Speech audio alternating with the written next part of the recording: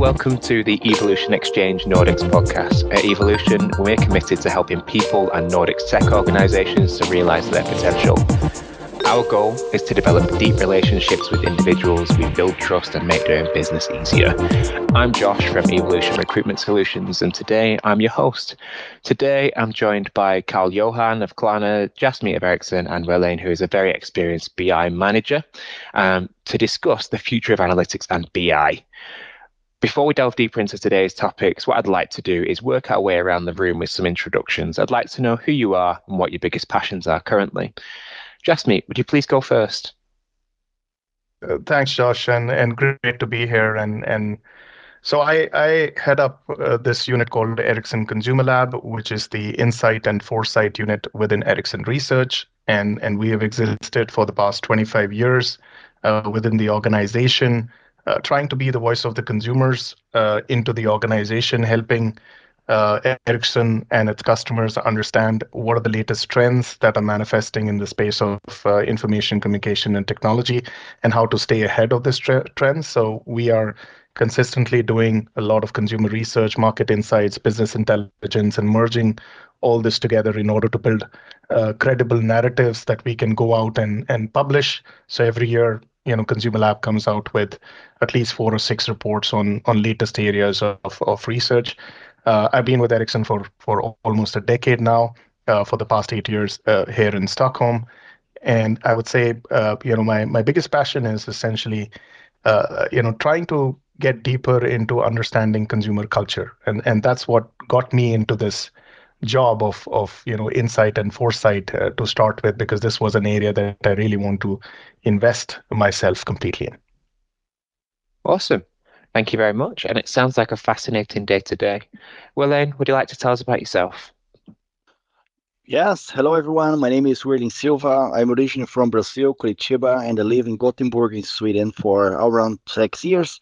So actually, I'm a business intelligence manager at the Volvo Trucks, and I'm responsible to provide solutions for the markets to grow in a more smart way and an efficient way, and then use data as a foundations to drive actions. So my big passion is also to discuss new technologies and artificial intelligence, how it's gonna be, and how it's moving fast. So this is my big passion. Awesome. Thank you very much. Last but not least, Karl-Johan, would you like to introduce yourself? Yes, thank you for having me. Really excited to be here. I'm Karl-Johan Gaverus, but people can tend to call me KJ. I'm an analytics manager at Klarna. I've been here about 3.5 years, working with consumer incentives. Spent most of my career working with different loyalty programs, whether that be in retail or airline or now in finance. And yeah, quick and short. Awesome. Thank you very much. Hi everyone, this is Chris Bennett here, the Nordics Managing Director here at Evolution. We're committed to doing recruitment in a different way that adds value to both our clients and candidates by providing you with amazing speakers and leading edge discussions on what's going on in the tech scene at the moment. There are 3 reasons why you should contact me. If you would like to speak on a future podcast, if you are interested in hiring awesome tech data, product or gaming freelancers for your business, or if you are looking for an exciting new organization to work with, please get in touch. Thank you so much for listening, and I really hope to hear from you soon. Please enjoy the rest of the podcast. And now that we've gotten to know everybody a little bit better, and we've got a little bit of context behind each of you, let's move on to the topic in focus. The topic of focus today is the future of analytics and business intelligence. Now, each of you have your own question statement that we are going to discuss today as a team. So let's work our way around, and we're going to start with Jasmeet. Jasmeet, you have brought a question to the group. Please tell us what is your question, and please tell us where this question came from. Yes. So I think this is something that we've been grappling with as well within Ericsson ConsumerLab, is the state of affairs with so much data that is available to us. Every year we are going out and collecting massive amounts of data, and we have data available from different streams, whether that's passive data, active data, social data, and so forth. And often what we have seen is that while we have all this plethora of data, it's been very difficult for organizations to really come out with actionable insights, use this data to really shape and influence the strategy, for your stakeholders. So I'm wondering, since Carl and Wirllen come from two different sectors out here, I'm wondering if they can shed some light on what are some of the barriers that they have seen in kind of utilizing this data to reach the end goal of actionable insights, and how can organizations, or if from their own experience, how have they overcome some of those challenges? Yeah, I think this is a great question, and one I've seen in every company I've been at struggling with in some form. The issue to me is that there's a disconnect between the stakeholders and the analyst because there's an information gap. The stakeholders, they don't know what data we have and what insights can be delivered, and so they don't know what questions to ask.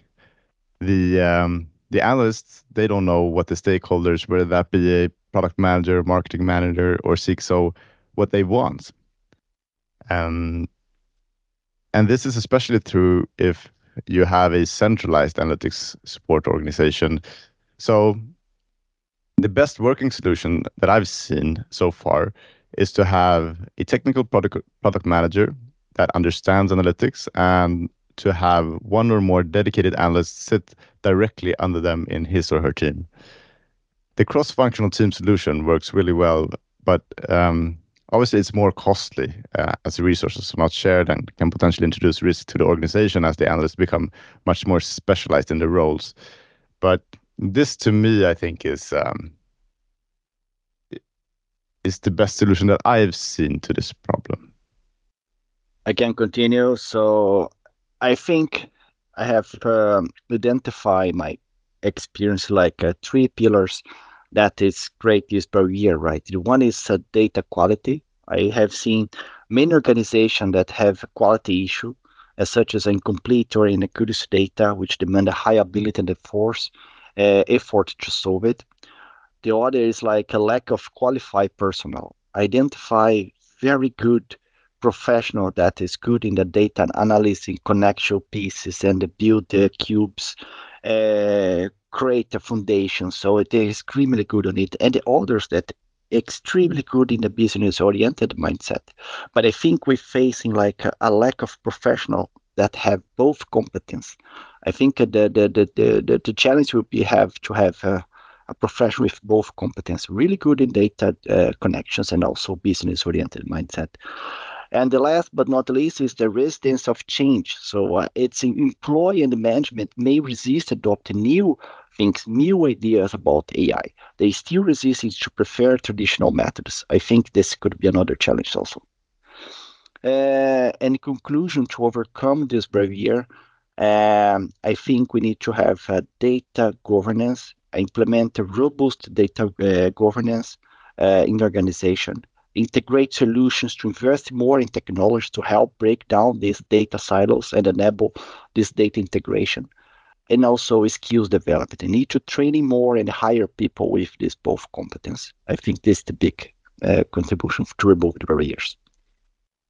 Yeah, I think great points that Carl and Wirllen have actually made, and I took up some of the things that you guys have mentioned. The skills gap part I think is interesting, and also I think I see this as well in a lot of organization is this lack of data strategy, which is why are we collecting what we are collecting in the first place? Because of course there is always this race towards, oh, let's capture everything out there, and this will be useful at some given point of time in future. And that's a big pitfall if you're just collecting without a strategy on what are we really going to do with this data. And then of course I feel that when we are building talent within business intelligence and analytics function, I think there is of course, this focus on tools and resources and methodologies to ensure that everybody is at par with the latest programming skills and all the tools and resources. I think there is a need for investing, as I think Wirllen mentioned, in this business understanding. So getting all professionals up to speed, irrespective of whichever unit you come from, whether it's BI, analytics, consumer insights, and so forth, to really understand the business. Because at the end of the day, these insights need to be not just numbers or statistics, but rather implications for the business. And for an analyst to really carve out that narrative on the business side of things, it's really important that he understands the big picture, not just the fact that he has run some great analysis and the data looks good, but rather, how is this data really going to impact our business in the long run? So I feel the business understanding, the skills gap, of course, the lack of data strategy, and then of course, as Brian also pointed out, this resistance to change. We have always done this, and this works. Mentality might not actually work in the long run, and this could be again a pitfall when you are actually shaping the future of your business intelligence and analytics function. So it needs to be driven top down, is what I sense from hearing from all of you. Yeah, I completely agree. I also think there is I've seen this so many times. Like, I also think there is a sort of sometimes there's a really strong will to be data driven, almost too strong. So people look at the data and they're like, what do our customers want? Why are they acting this way? Why aren't they responding to the features that we're implementing? And you keep looking at the data, and you're adding new events into the app or the product to try and gather more data to try and answer these questions. And I feel like sometimes it's just, why not just ask the consumer?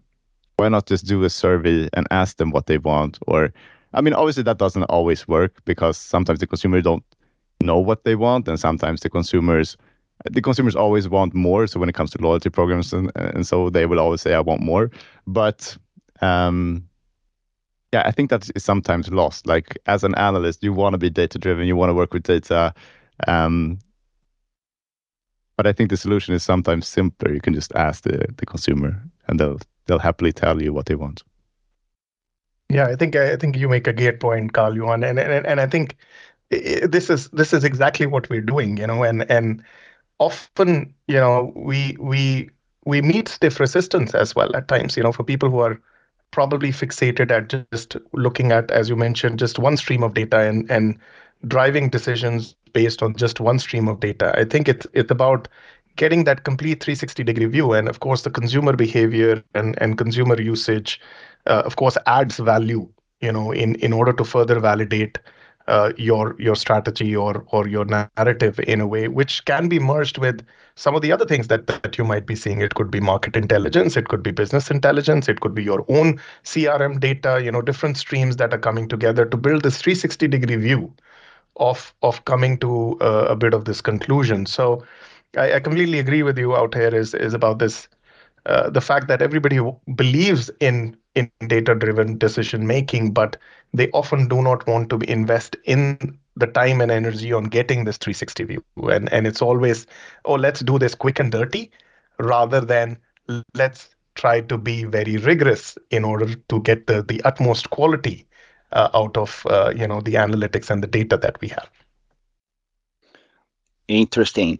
And also I have another reflections or thoughts about this. When you start to create a very good data insight, when you start to generate idea, okay, now I convert this complex data in a more intuitive way to identify where should I go, where should I put my focus, where should I maximize the business. When you start to have more these streams, I think there are a higher resistance for the top management team to looking for ahead. They just very good in it's like a blame game. There's like a very good in explain, we are not good because of this, we're not good because of that, we're not performing because, but it's not a blame game. You just use the data to open mind for new insights, new business model. I think it's I need to break this resistance and the open mind for new things. Okay, guys, not looking in the mirror, looking forward. So this is the new possibility. I think we need to create more this channel with the stakeholders and our partner to improve this maturity level on the data driven. I agree. I think it's very, very difficult to ask relevant questions. I mean, you can only get as good answers from the data as you can think of questions. And I've seen so many times we've asked questions and gotten answers, data-driven answers that said, yes, this will work, or yes, this will give you X amount of percentage points uplift. But then when we have tried completely different things, we've seen much, much more increase. So I think even though you can get the answers that you want, there might be better answers in there that you just that aren't obvious. And it's again, I think it's even if you have an analyst that really knows the product and a product manager that really knows analytics, still I think it's super difficult to ask like the perfect questions. Cool. Well, that was a super interesting discussion, and yeah, definitely from an outside perspective, I think that I know a lot of people in this space, and a lot of people share similar challenges to yourselves. I think it was interesting, Karl-Johan, what you said about if you ask the consumer, sometimes they'll have the answer, sometimes they won't. I think there's the famous Henry Ford quote of, if you ask the consumer what they want, then they'll ask you for a faster horse, not a car. And that certainly seems relevant in this thing that you guys are discussing today. So that leads us nicely into our next question. So our next question is brought to us by Wirllen. Wirllen, would you please tell us what your question is and how you reached that question? Yes. My question is related to what skills and knowledge are essentials for professionals that look in the business intelligence analytical field in the future. I raise these questions because now, based on the AI start to turn fast, how it's going to be the new role in the future, based on that. Yeah, I can reflect a little bit on what skills and this stems from my experience, hiring and building this organization ground up to where it is right now today. I think what I'm looking for, of course, in the field of analytics and business intelligence is, of course, the foundational knowledge, with you being great at uh, understanding data and patterns, and it's a plus if you are extremely proficient in some of the programming skills, and even a bigger bonus if you're probably somebody with some experience with using AI tools, whether that's even generative AI and so forth. But one of the biggest skills that I'm looking for is storytelling. And this is something that we have now embedded as part of our recruitment structure itself, is that when we are recruiting as part of the interview process, we of course share a lot of our live data with the interviewees, and we give them that data, and we ask them to kind of work with that data and work on the analysis and come out with a presentation of what they really made out of that particular data. And what we're looking at is not necessarily your skills on programming, Python, R, and so forth. What we're really focusing on is the art of storytelling, which is how are you able to structure the narrative and the data? Are you able to build attention? Are you able to kind of connect with us at an emotional level to relay that sort of a story? And that is what I feel is one of the most important aspects that I think will be really important also in this age when we are getting an infusion of AI, and these tools are going to be available to us, and they will be able to craft extremely good messages and do great analysis and data. But I think what would clinch the final outcome is how are we able to take that and elevate it with a human connection and some sort of relatability. Because as somebody, as an analyst walking into a room full of C-suite, you have the ability to adapt the narrative in real time, reading what's happening, what's the sentiment in the room. And that's not something AI can do. AI can only help you to get to that level of foundation, to get you the analysis, maybe even help you with visualization. But then comes in your natural intuitive spirit and the ability to read the room and adapt your storylines in real time. And those are the skills that we are looking for in individuals who are joining the analytics function in order to future proof ourselves, because I think we will be able to upskill people with AI and all the tools that are coming in. But the art of storytelling is something that you develop over time.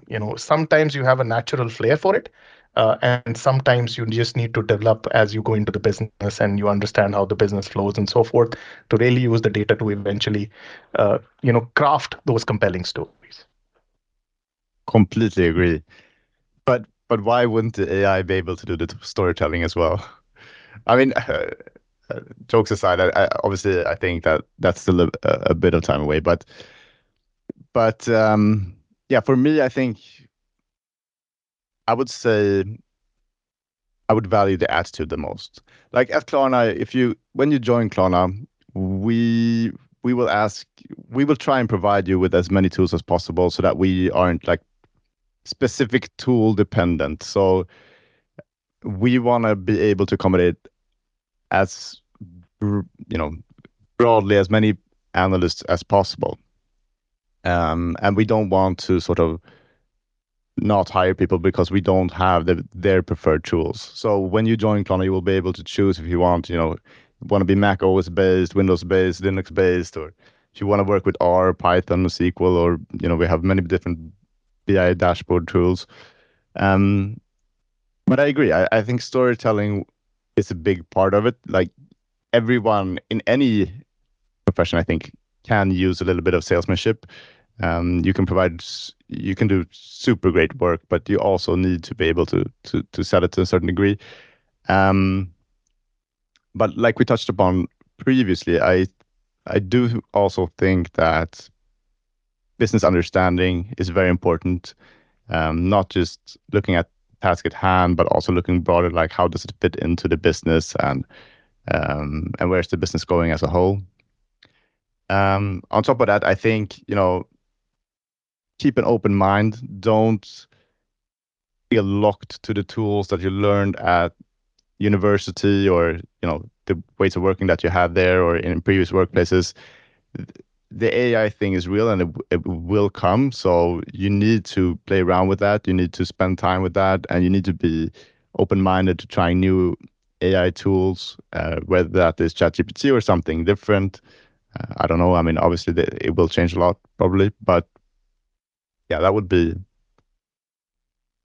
my reflection. Yeah, I think Carl made some great points, and I like to pick 2 points that Carl made. One, I think you briefly touched upon this, the aspect of coming straight from the university, and this is where I feel there is a big challenge in our education system itself. Because what you're taught in the academic institution is this academic rigor, and often you find that university students coming into the field of business analytics and so forth tend to be lost, because what they're trying to do is do things in an academically rigorous manner, as Carl mentioned, being set in their thinking of from their professor saying, oh, this is how it should have been done, this is the right methodology in a way. Whereas what the business needs is that the business cannot run at the pace of research. The research needs to run at the pace of business. And that's where I think smart thinking and smart analysis will come in, even if it's not academically rigorously done.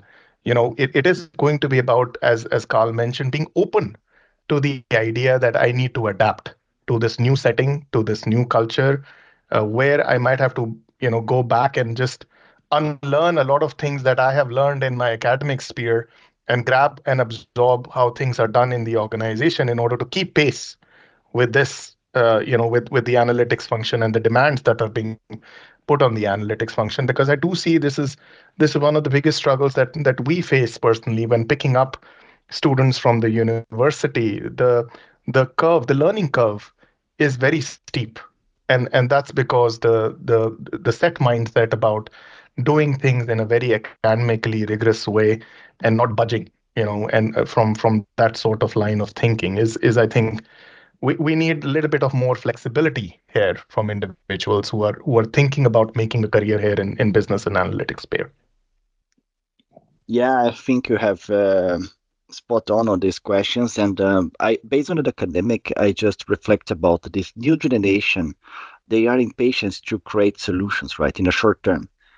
All these new students, when it came, we start to based on, oh, sky is the limit. Let's do it something in the short term, and then forget the old schools that it's work a lot on basic facts. So there are reasons that we decide and create these solutions. I think the key rules for these BI professionals in the future is to work in a cross-functional ways based on the previous generations versus the new generation. Now I have more these fancy words about agile mindset, sprints, daily sprints, all these things that is change a lot when we look in the historical, right? So how to work in harmony with the old school versus this new generation. I think that's the challenge.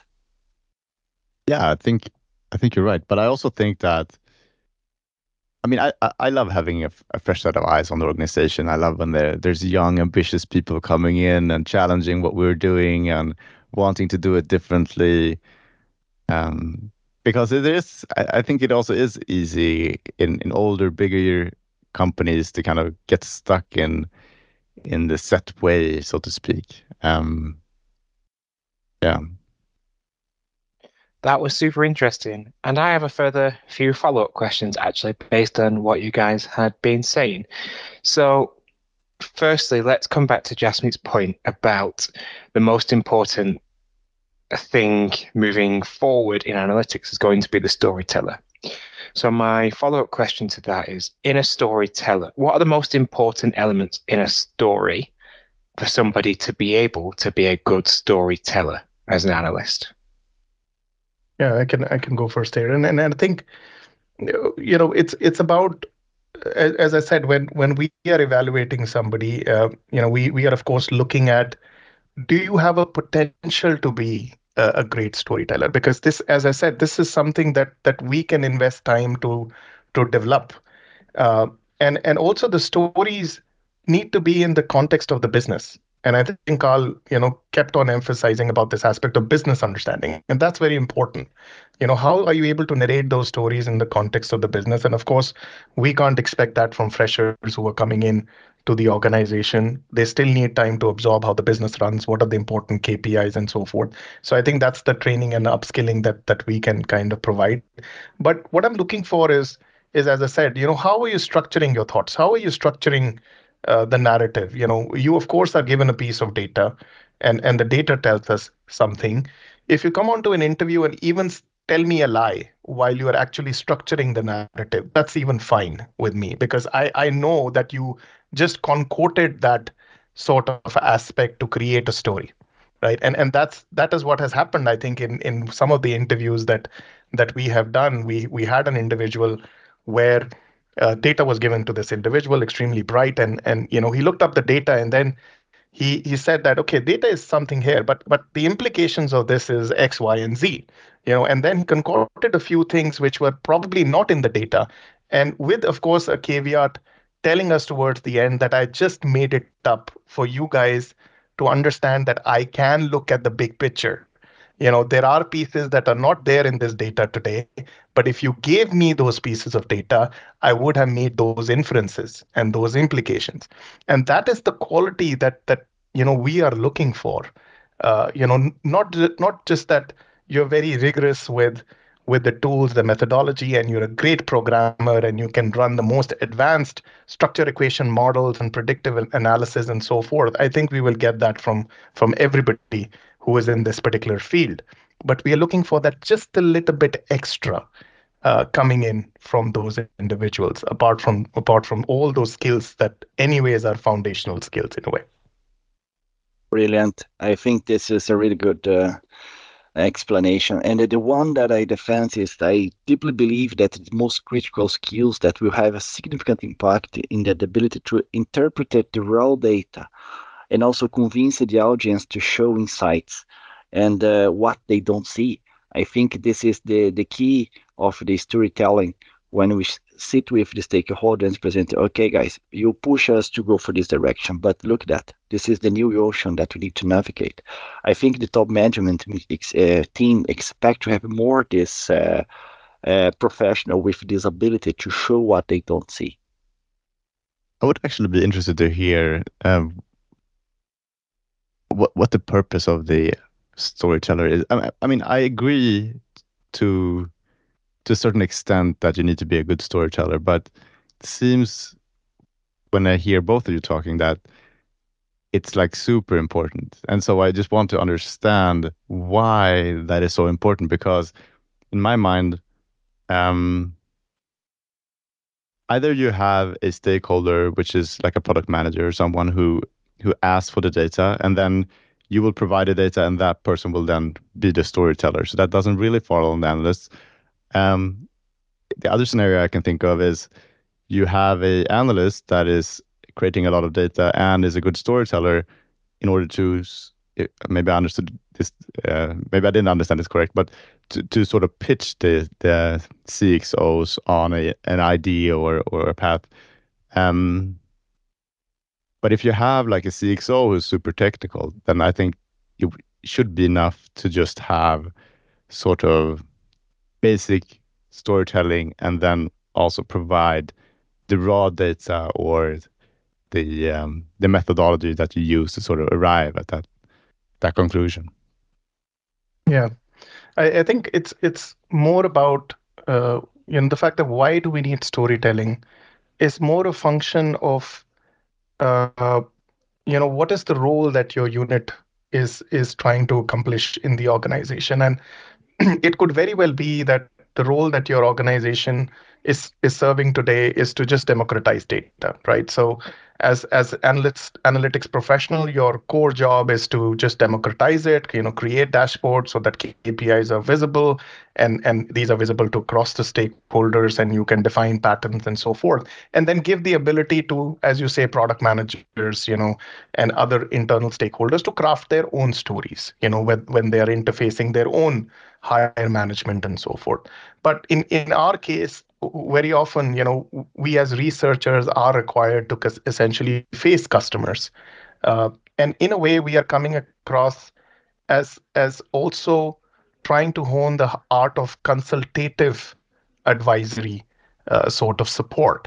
And it's not just the analytics part that you need to kind of be very good at analyzing data patterns, but also being able to communicate and convey in a very convincing fashion what you essentially see in the data. So I believe it's a little bit about the role that you're trying to play in the organization, and what type of stakeholders that you possibly have that you're interfacing, whether you would want them to be the ones that to relay and craft their own stories, or are you the one front facing, maybe the C-suite most often, that you need to come across as an extremely good communicator, and convincing enough that you can sell your idea and back it up with compelling insights and actionable insights.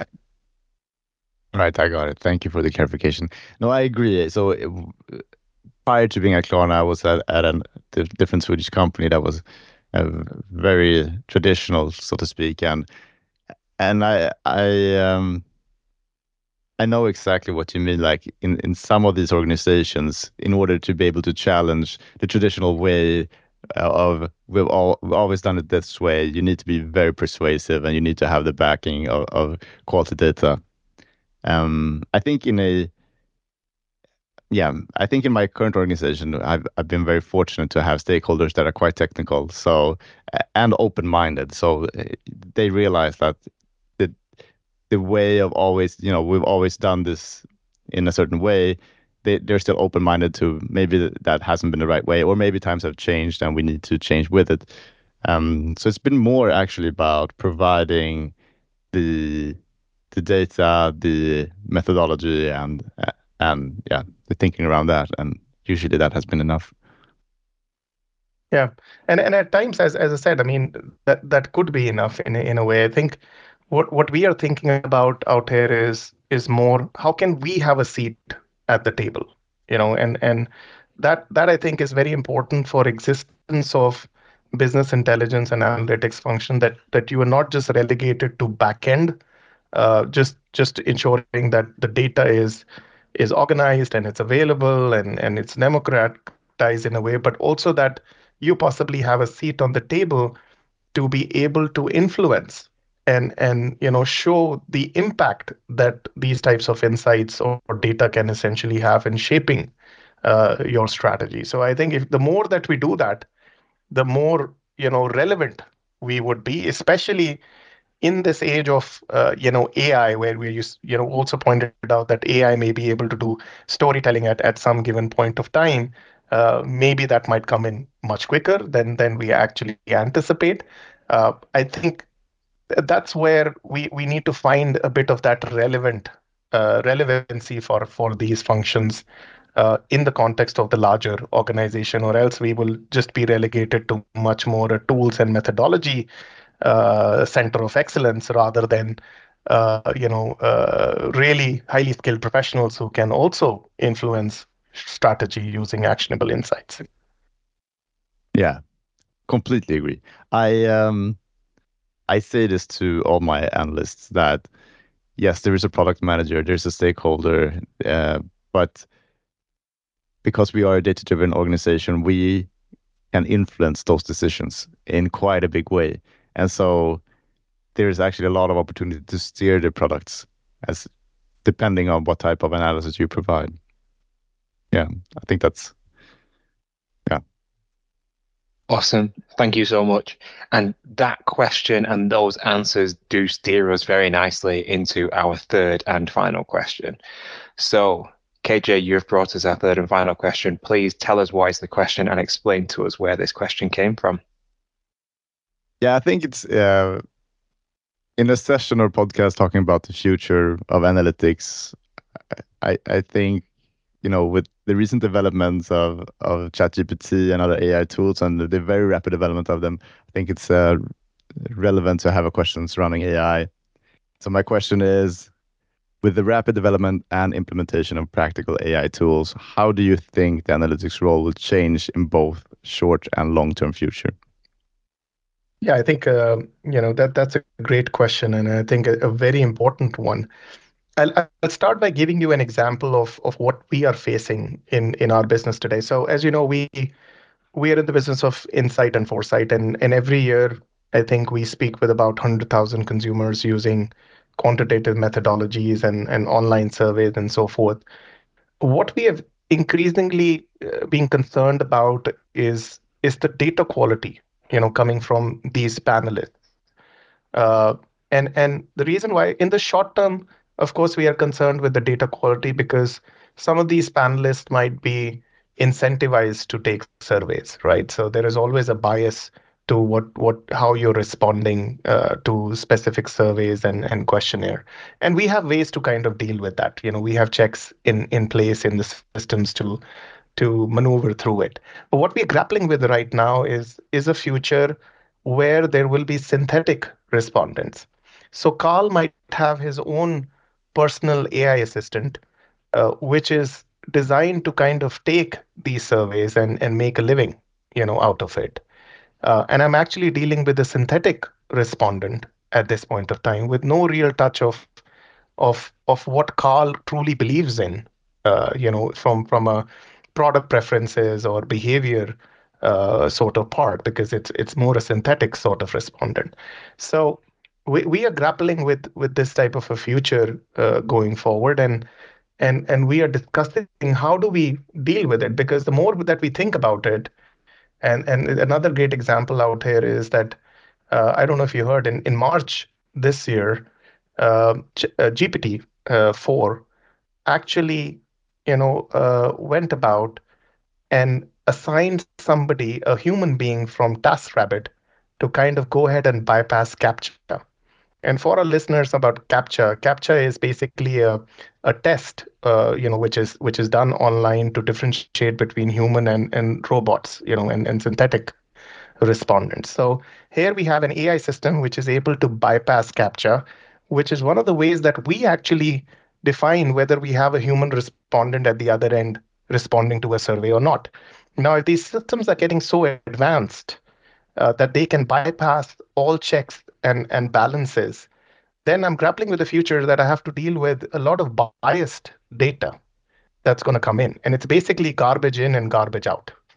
And that's one of the biggest concerns that I have, that is giving me sleepless nights about how to kind of deal with this sort of future. And we don't have straight answers to it, but perhaps we will have to kind of have some sort of a combat AI mechanism, privacy guardians in place in order to deal with this new reality in maybe as quick as 5 years sort of time. So if I have to be relevant as an insight organization over the next 5 years, I need to understand where things are rolling, with this AI development, and then prepare to see how we can put some checks and balances in place to avoid these types of biases and ethical considerations and all those things that need to come in place, or else we are very soon out of business, as analytics organizations. Yeah, really interesting discussions. Well, for my side, I fully believe that in the short term, analytics professionals will likely find their roles become more augmented by AI. So AI tools can handle routines and processing analytical tasks in a great speed and accuracy. That means analysts can shift their focus more in the complex data activities. So I think it's going to be the transition of this in the short term. We can speed it up and take advantage of AI and then to contribute in another scale in terms of the complex analytics. But in the long term, of course, it's going to be more involve some things about data ethics that could expand more domains in the industry. Great, thank you for those answers. Jasmeet, I thought it was really interesting to hear about the synthetic respondents. I actually haven't thought about that problem prior to this, and I wasn't expecting that answer. But that is actually that is a very good point. I think that could be a huge issue. I mean, you already see the chatbots on Twitter. They're saying that a lot of the messages there are created by bots. I can see that becoming a real problem, especially if you design a product around the answers that you get from a survey that you're sending out, and then the majority of those answers would be from someone who has a vested interest in the outcome of it, and so they just kind of create bots that diversify their answers, making it seem like they're human, but actually it's a bunch of bots. Yeah, Very exactly. interesting. Yeah. Yeah, and we see that, of course, as Wirllen pointed out. I mean, these are two sides of the coin. On one end, AI is coming in, really helping us kind of deal with monotonous tasks, whether that is preparing data, cleaning data, structuring data, even at times analysis as well. So on one end, there is of course a productivity uptake, by complementing with AI. And then on the flip side, we have this other side of the coin, which is this ethical considerations of what data are we getting in. And we were also talking about, I'll give you an example, right?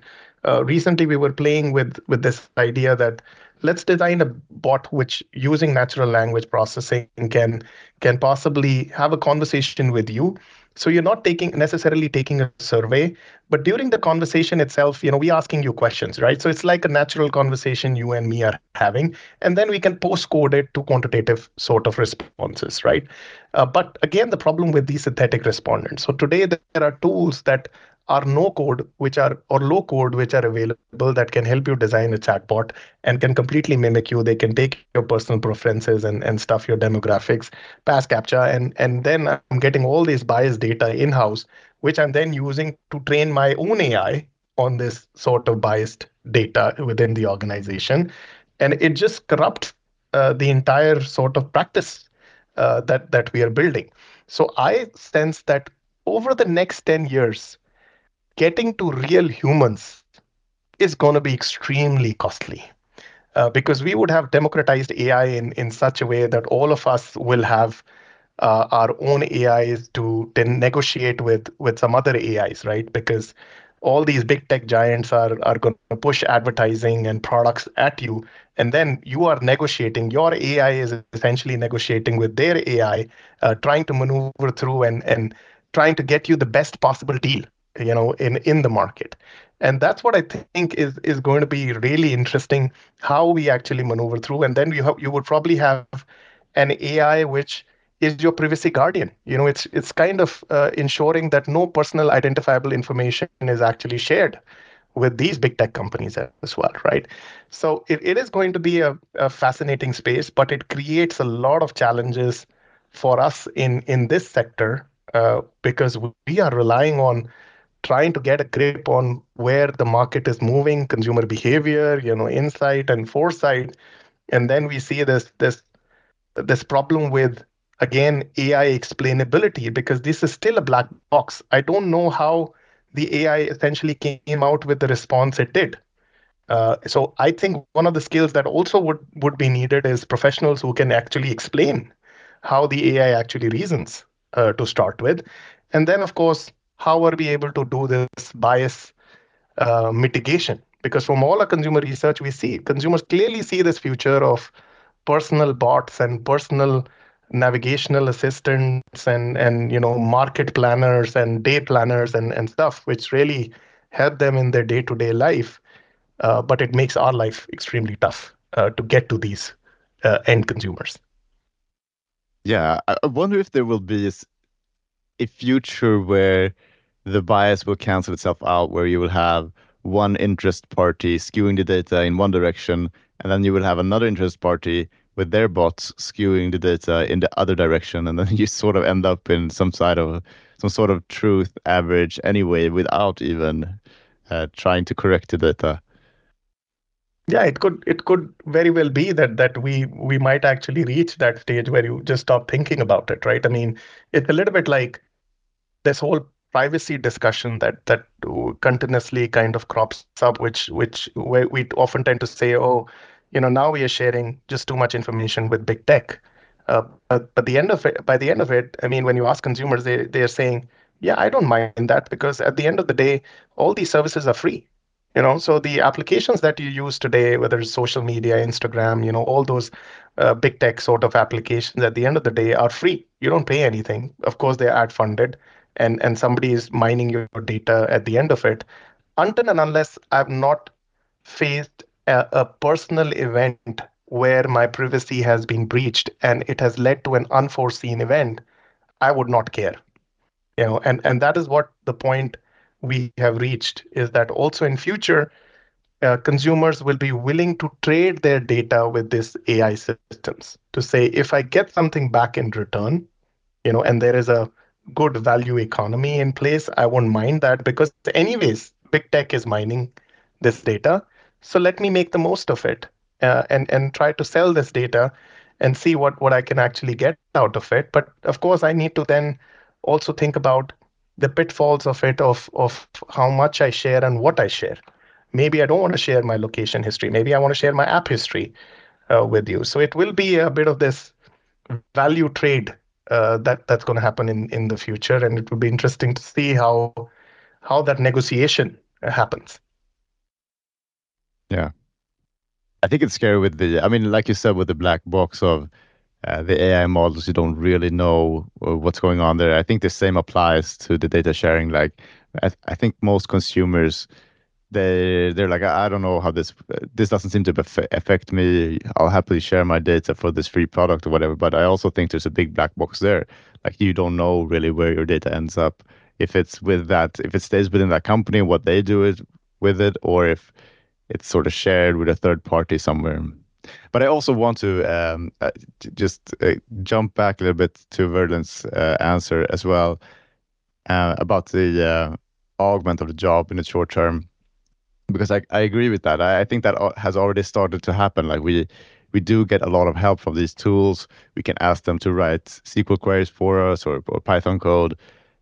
But I wonder if, so to connect this to your original question, I wonder if this will help solve the sort of information gap of uh, what do we do with all this data that we have gathered, or if we will still be in the still have the challenge of asking the right questions, even if the AI can write the SQL, bring back the answer of the queries, and sort of give us even a storytelling answer uh, to that question. I wonder if it will be able to also construct the correct questions to sort of drive the business forward. Because if you look at the engineers, I don't think they're too scared. I mean, there's been a lot of talk about AI replacing engineers and so forth, but I don't think they're too scared of that, because when we look at the data, and I've seen this in different companies as well, the engineers aren't actually spending the majority of the time coding. They're spending the majority of the time trying to understand what the stakeholders want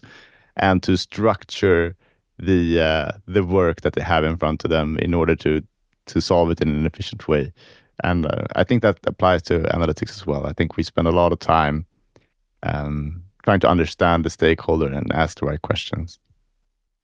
Yeah, I think you make a good point about asking the right questions, right? I mean, and we already start to see why prompt engineering is becoming so important, especially with generative AI, which is you need to ask the right questions for the AI to throw up the right responses. So whatever you are querying, you will of course have a response from AI, but how good the query is essentially decides the quality of the response as well. But yeah, I mean, as we're saying, we already starting to see this augmentation that you kind of talked about as well with AI coming in, and we see that this is also having a very disruptive impact. Let's a good example here is journalism. We see overnight a lot of these publications have lost a lot of journalists who were great in crafting stories. And now with AI tools kind of coming in, and you just feeding, yeah, this is my next story, or this is the headline that I want to kind of print. Most of these guys are out of jobs now. So it is definitely having a lot of disruptive impact, not so much on. I mean, there is always this debate whether this impact is going to be on blue collar workers versus white collar desk workers in a way. I think it's now more the white collar desk workers who are much more vulnerable until and unless we actually try to do this human AI collaboration and we figure out a good model to coexist and use these tools to upskill ourselves and benefit ourselves. Else we will of course come to this new trend that is kind of happening. So robotics, automation, and of course AI. I think all three in a single sort of aspect are having a phenomenal impact on causing a lot of disruption in the future of work and how that would look like maybe in 2030. Yeah, I fully agree what you're saying and reflect about it. I think this is so fascinating and scary at the same time because we have a lot of speed and we improve a lot about this AI. But I think it's we need to improve also our mindset, how to when we put the right questions, we need to be able to understand what is the right actions to do. And sometimes I realize that it's including me, right? Sometimes when I get to put the right question, where should we go? And then when we use AI to use this kind of method to give us the answer, we don't know where to go. Which action should we take? I think this is the scary thing because now we see that it's moving fast on this analytical data with more scale in a short term, processing a lot of data with machine learning. But what's the original question about? Okay, where should we go? And then sometimes the people conceding, hesitate, and complains and blaming and they circle around this question. But guys, look at this new. I think we need to increase also our maturity level for the new. I think it's something that we reflect and sometimes it's scaring me. But oh my god, now I get the questions quite fast and what to do. What should I handle this? How to escalate this in a top management team? I start to build this relation, the discussion with the top management the team to be able to speed it up our actions based on this analytical insight. What do you think, guys? No, I think it's. I mean, being in the, I can say in the tech sector, it's actually very overwhelming. With the changes that are kind of coming in every day. There is a new tech, and I don't know. I think in the last year or so, there have been thousands of Silicon Valley AI startups that have come up now.